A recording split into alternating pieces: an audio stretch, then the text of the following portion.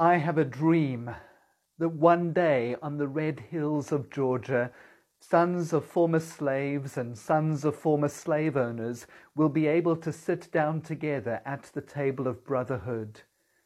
I have a dream that one day even the state of Mississippi, a state sweltering with the heat of injustice, sweltering with the heat of oppression, will be transformed into an oasis of freedom and justice. I have a dream my 4 little children will one day live in a nation where they will not be judged by the color of their skin, but by the content of their character. I have a dream today. So spoke Martin Luther King in 1963 in a civil rights speech outside the Lincoln Memorial in America. And the dream that he described changed people's lives. It changed how they thought and how they acted. It motivated them to work towards that dream becoming a reality. It gave them hope in what seemed to be a hopeless situation.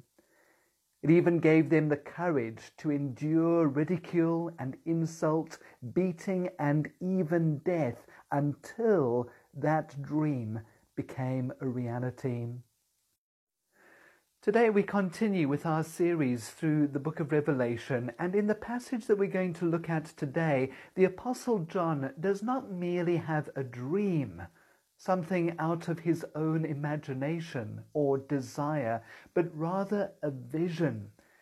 As we saw last time, in the book of Revelation, God draws back the curtain and allows John to see things as they really are.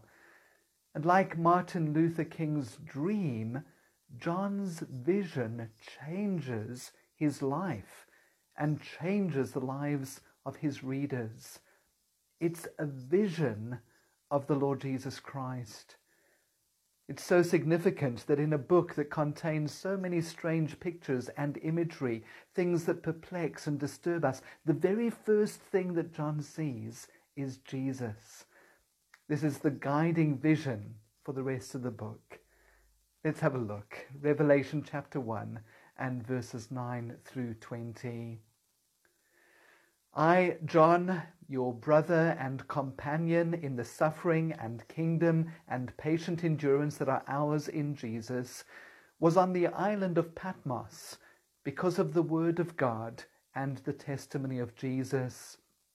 On the Lord's day I was in the Spirit, and I heard behind me a loud voice like a trumpet, which said, "Write on a scroll what you see, and send it to the 7 churches, to Ephesus, Smyrna, Pergamum, Thyatira, Sardis, Philadelphia, and Laodicea."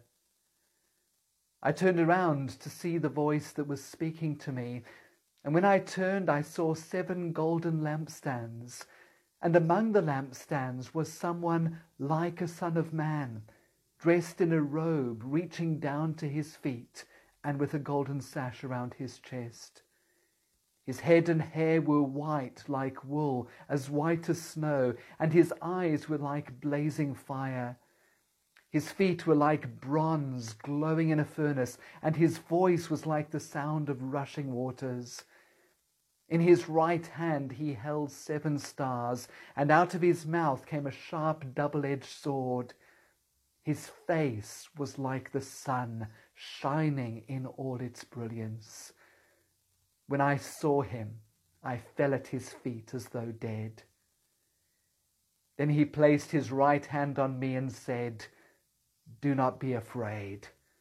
I am the first and the last. I am the living one. I was dead, and behold, I am alive forever and ever, and I hold the keys of death and Hades. Write, therefore, what you have seen, what is now, and what will take place later. The mystery of the 7 stars that you saw in my right hand and of the 7 golden lampstands is this. The 7 stars are the angels of the 7 churches, and the 7 lampstands are the 7 churches." This is God's word. As always, there's so much that we could look at in these verses, but we'll begin by looking at the context for this vision. I'll then give a brief note on the symbolism in the book of Revelation. We'll then look at what John saw, how he responded, and what this means for us today. So, firstly, the context for this vision. In verse 9, I, John, your brother and companion in the suffering, literally tribulation, and kingdom and patient endurance that are ours in Jesus, was on the island of Patmos because of the word of God and the testimony of Jesus. Notice two things that are true of John and his readers. They are in Jesus and they are in tribulation. Because John is a pastor and one of the main leaders of these churches in Asia, the authorities have banished him to an island 40 miles away so that he can no longer be an influence on the church. And John is deeply concerned for his congregations. A man called Antipas, who was a member of the church in Pergamum, has already been killed for his faith, and John knows that there is worse to come. How will the churches cope? How will they even survive? He longs to be there to help and encourage and comfort them. Did you notice that the words suffering and kingdom are right next to each other in this verse? You may remember that when we studied the book of 1 Peter, the main theme of the book was after suffering, glory. John has a slightly different emphasis here, namely in suffering, glory. George Caird says this in his commentary on this passage. In his gospel, John does not think of the suffering of Christ as the prelude to kingly glory. Rather, Christ reigns from the cross. So too for Christ's followers. Suffering and kingdom are obverse and reverse of the one calling. For those who endure with Christ also reign with him and reign in the very midst of their ordeal. We'll look more at the nature of this suffering in weeks to come, but there is suffering that comes when I give up my will, my desires, my natural inclinations to obey Jesus. Following him costs me. There is also suffering that comes from living in a fallen world, and there is particular suffering that comes to us from those who reject and resist the reign of God in their lives. They cannot get at God, but they can get at us as his followers. And so they persecute us and say all sorts of untrue things about us, and even in some cases put us to death. And what are we to do in this situation? Well, John calls us to patient endurance. The word that he uses here is not a passive one. He's not calling us to hopeless resignation, but rather active service. Think of an athlete and his or her endurance. John is calling us to steadfastness. But John's steadfastness did not come from his own effort, from gritting his teeth and persevering. It came from a fresh picture of Jesus. From verse 10, on the Lord's day I was in the Spirit, and I heard behind me a loud voice like a trumpet, which said, write on a scroll what you see and send it to the 7 churches. I turned around to see the voice that was speaking to me, and when I turned, I saw. Before we look at what John saw, let me give you a brief note on symbolism in the book of Revelation. As we saw last time, the visions in this book are symbolic, not photographic. John uses symbols because he's trying to describe the indescribable. He also uses symbols because he's describing things like the evil of emperor worship and the destruction of the Roman Empire, and it would have been dangerous for him to write that in plain language. Because the writing is symbolic, it's very similar to poetry, which has another function, as Eugene Peterson puts it in his book. He says, by the time we get to this last book, we already have a complete revelation of God before us. Everything that has to do with our salvation, with accompanying instructions on how to live a life of faith, is here in full. There is nothing new to say on the subject, but there is a new way to say it. I read the revelation not to get more information, but to revive my imagination. There is a danger that through familiarity and fatigue, we will not pay attention to the splendors that surround us in the other books of the Bible. John takes the familiar words and by arranging them in unexpected rhythms, wakes us up so that we see the revelation of Jesus Christ entire as if for the first time. John is a poet, using words to intensify our relationship with God. He will jar us out of our lethargy, get us to live on the alert, open our eyes to the burning bush and fiery chariots, open our ears to the hard steel promises and commands of Christ, banish boredom from the gospel, lift up our heads, enlarge our hearts.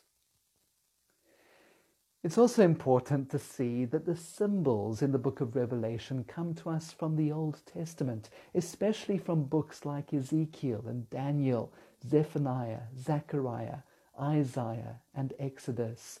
But just about every book in the Old Testament is referenced.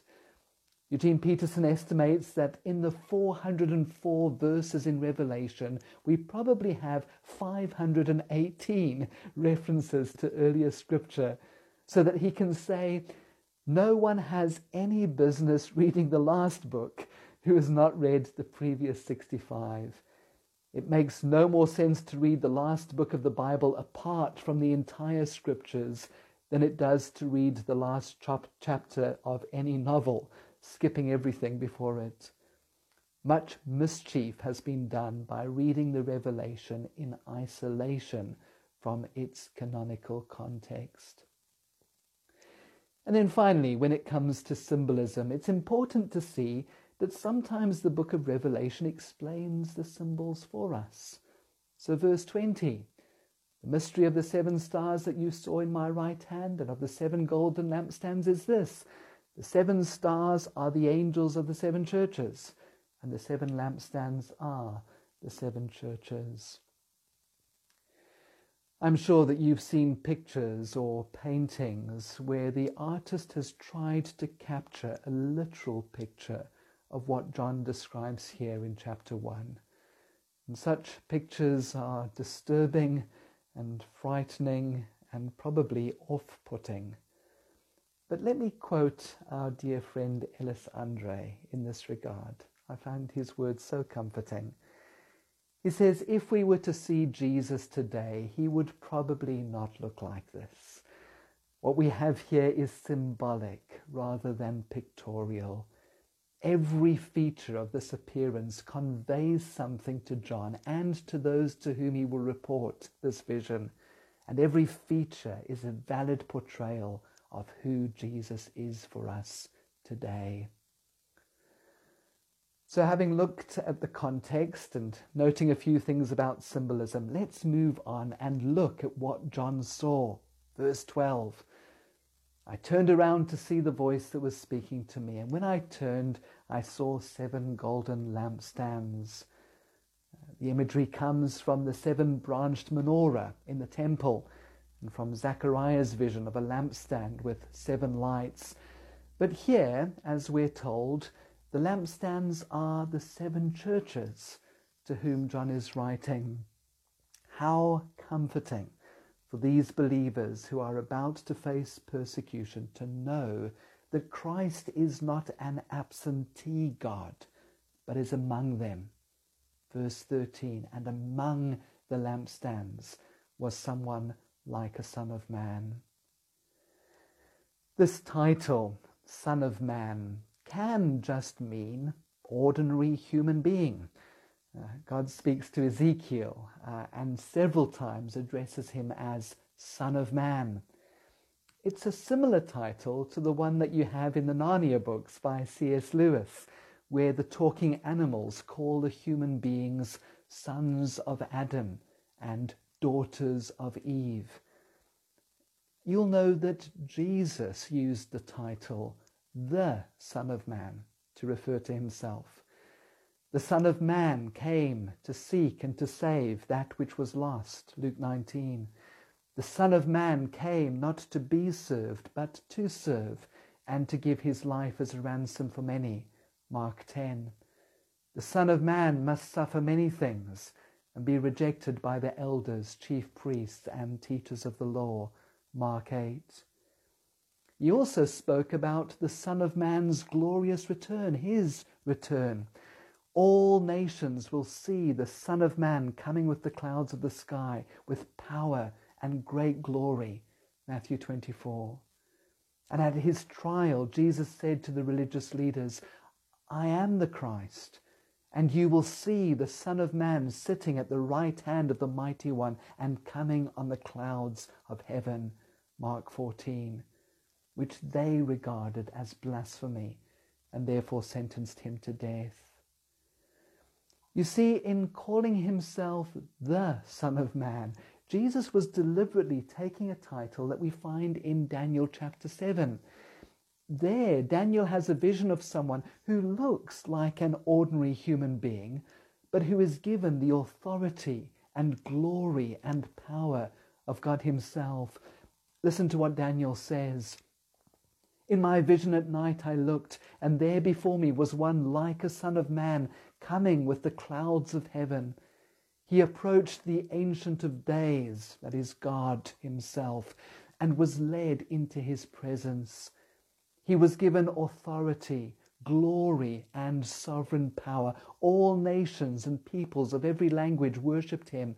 His dominion is an everlasting dominion that will not pass away, and his kingdom is one that will never be destroyed. One Bible commentator points out then that the title, the Son of Man, is just about the most pretentious title anyone could use, unless it were true. And did you notice then the amazing contrast between the words of Jesus in the title he gives himself and the context in which those words were spoken? Because the Son of Man eats with tax collectors and prostitutes and sinners. The Son of Man seeks for those who are lost. The Son of Man suffers many things and is rejected and ultimately killed. In the words of the song by Graham Kendrick, meekness and majesty, manhood and deity, in perfect harmony, the man who is God, Lord of eternity, dwells in humanity, kneels in humility, and washes our feet. Oh, what a mystery! Meekness and majesty. Bow down and worship, for this is your God. So this was the figure that John saw, and then John goes on to try and describe the figure.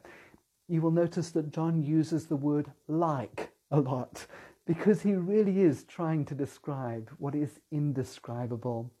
This was also Ezekiel's predicament when he tried to describe his vision of God. He ends up by saying, this was the appearance of the likeness of the glory of the Lord. When I saw it, I fell face down. But John says in verse 13 that this figure was dressed in a robe reaching down to his feet. The word that is used here refers to the robe of the high priest. And Jesus is our high priest, the mediator between God and man, because in his one person he combines both. The writer to the Hebrews says in chapter 1 that the Son is the radiance of God's glory and the exact representation of his being, sustaining all things by his powerful word. And in chapter 2, that he was made like us, fully human in every way, in order that he might become a merciful and faithful high priest in service to God, and that he might make atonement for the sins of the people. John goes on to say in verse 13 that he had a golden sash around his chest. Most people who wore robes had a belt or sash around their waist so that they could tuck up the hem of their garment when they needed to do some kind of physical work. But Christ wears a sash high around his chest to show that his work on our behalf is complete. John tells us in verse 14 that his head and hair were white like wool, as white as snow. It's significant that in Daniel's vision it is the Ancient of Days, God himself, who is said to have hair as white as wool. Perhaps those of you who are elderly may be encouraged to know that God himself has white hair, which speaks not about the age of God, but his eternity, his wisdom, his purity. John goes on in verse 14 to say that his eyes were like blazing fire. Oh, what it must have been like for John to look at those eyes, or rather to have those eyes look at him, look into him, see to the very bottom of him. Eugene Peterson points out that a host of biblical images accumulate in the flaming eyes of the Son of Man. Pillar of fire, burning bush, altar fires, fiery chariots. Our God is a consuming fire. Hebrews chapter 12. John goes on in verse 15 to say, his feet were like bronze glowing in a furnace. This vision has already made us think of the book of Daniel, and perhaps you may recall the vision that King Nebuchadnezzar has in Daniel chapter 2 of a huge statue with a head of gold and chest of silver, thighs of bronze, legs of iron, representing the kingdoms of the world. And we're told that while the statue looked so impressive and stable, its feet were partly of iron and partly of baked clay, so that when a huge rock, not cut out by human hands, struck the feet of the statue, the iron, the clay, the bronze, the silver, and the gold were all broken to pieces and became like chaff. The wind swept them away without leaving a trace. But the rock that struck the statue became a huge mountain and filled the whole earth.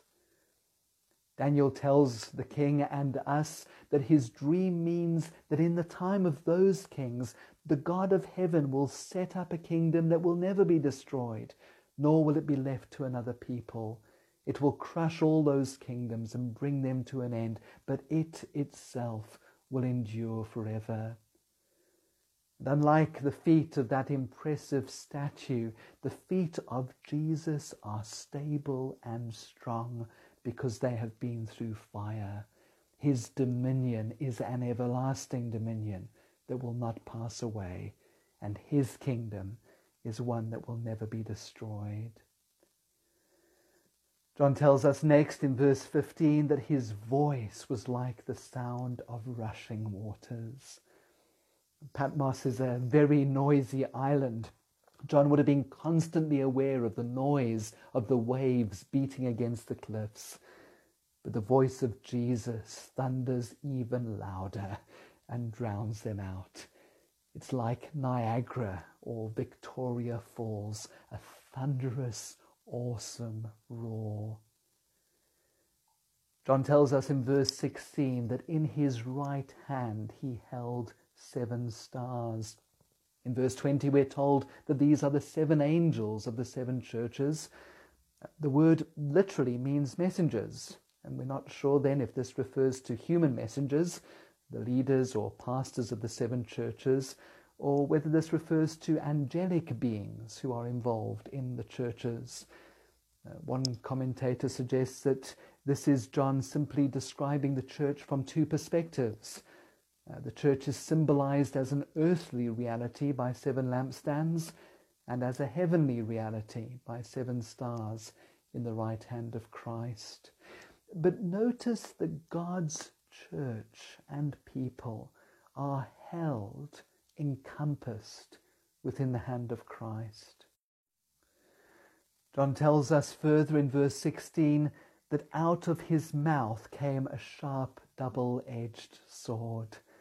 The voice and the words of God are powerful. In Hebrews chapter 4 we read, "For the word of God is alive and active, sharper than any double-edged sword. It penetrates even to dividing soul and spirit, joints and marrow. It judges the thoughts and attitudes of the heart." Nothing in all creation is hidden from God's sight. Everything is uncovered and laid bare before the eyes of him to whom we must all give account. And finally, John tells us in verse 16, his face was like the sun, shining in all its brilliance. Not something that is possible to look at for any length of time. Although this was an awesome sight, it was not something completely new to John. In Matthew chapter 17, we read how one day Jesus took with him Peter, James, and John and led them up a high mountain by themselves. There he was transfigured before them. His face shone like the sun, and his clothes became as white as the light. A bright cloud covered them, and a voice from the cloud said, "This is my Son, whom I love. With him I am well pleased. Listen to him."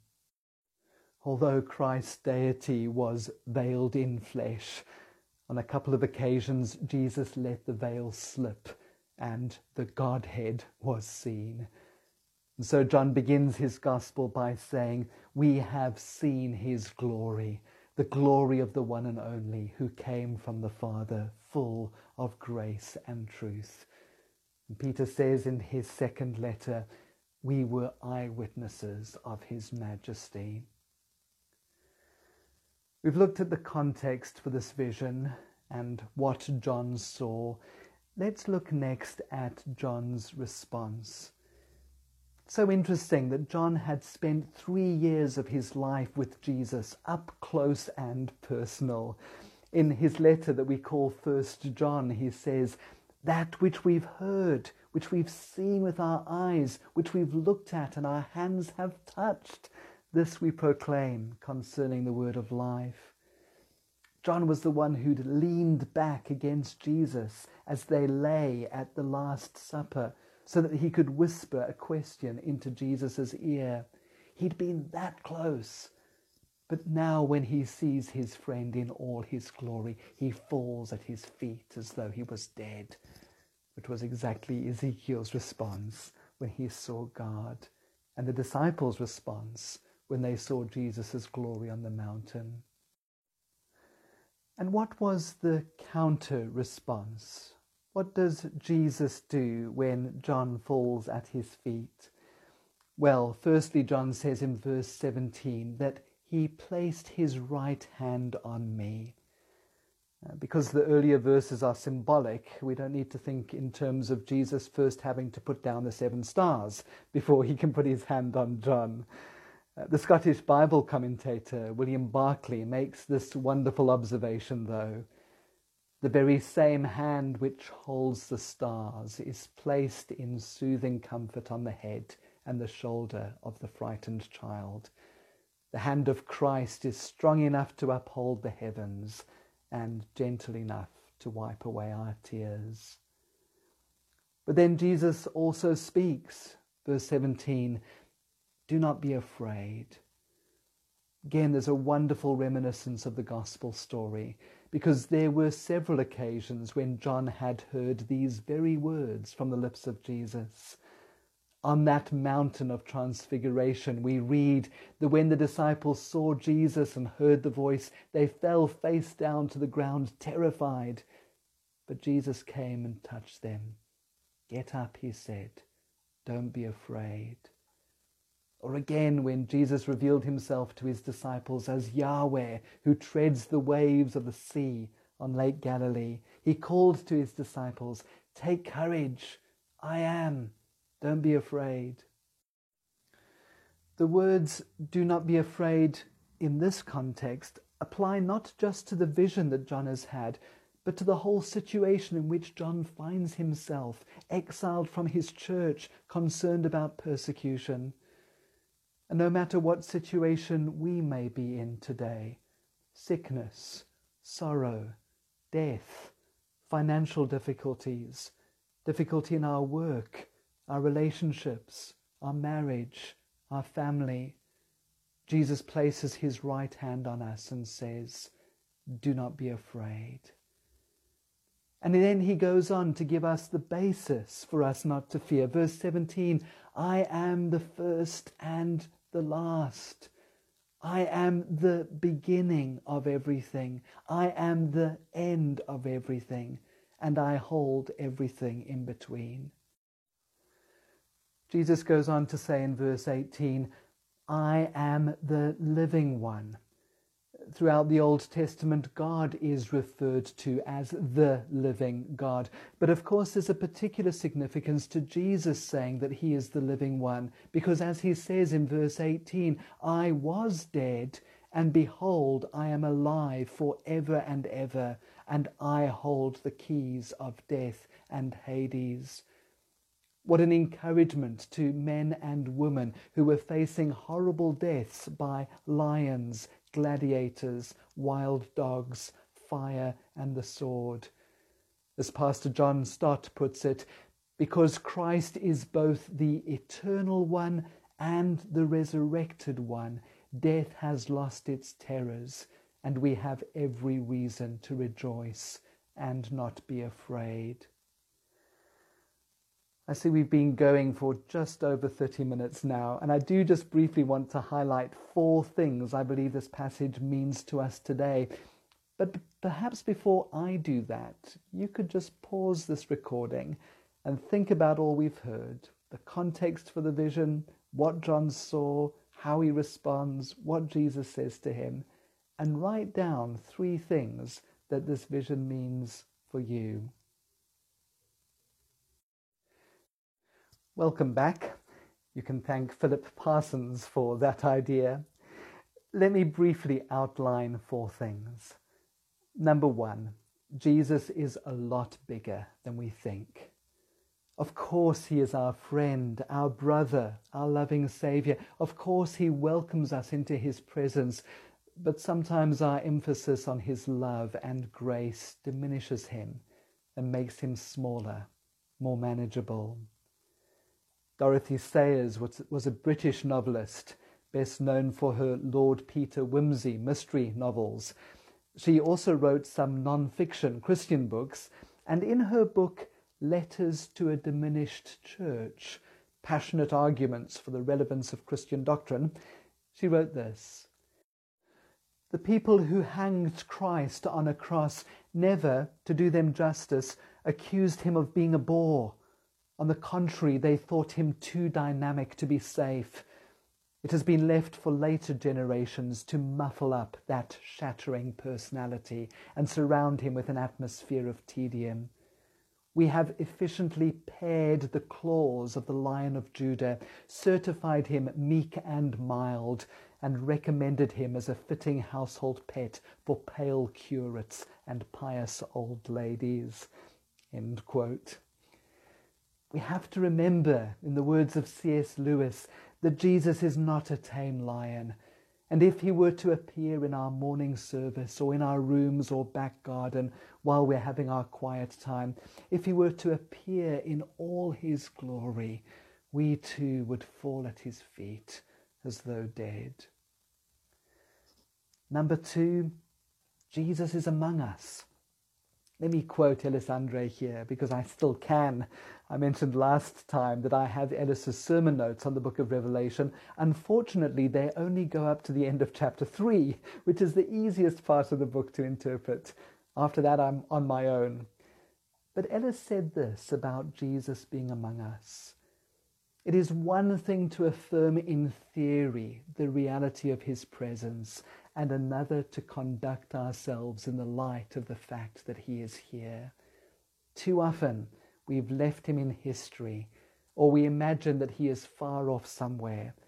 But by the presence of the Holy Spirit, he is here. And if he is present, how foolish it would be to try to operate as if he were not. Number 3, Jesus holds us. I was thinking this past week that if I were to look into the eyes of the Lord Jesus, I'm pretty sure that I would be obliterated if it were not for the fact that John also describes the hand of Jesus. His hand holds me. And they are the hands that bear the scars of his love for me, his death on the cross for me. Remember what Jesus said in John chapter 10. My sheep listen to my voice. I know them and they follow me. I give them eternal life and they shall never perish. No one will snatch them out of my hand. My Father who has given them to me is greater than all. No one can snatch them out of my Father's hand. I and the Father are one. Jesus holds us, and he is in complete control. And finally, number 4, Jesus has something to say to us. To borrow the title from a book by Francis Schaeffer, he is there and he is not silent. We will see next time that each of the letters to the 7 churches contains a part of the description that we have of Christ here. This vision forms the introduction to what Jesus has to say to the churches. In this vision, he speaks and says, "Do not be afraid. I am the first and the last. I am the living one. I was dead, and behold, I am alive forever and ever. I hold the keys of death and Hades." But in the weeks that lie ahead, he will have other things to say to us, things that will comfort and encourage us, and things that will challenge us to the very heart. Remember, as we saw last time, that our task is to hear the words of this prophecy and take to heart what is written in it, because the time is near. May God richly bless you in the week that lies ahead. Amen.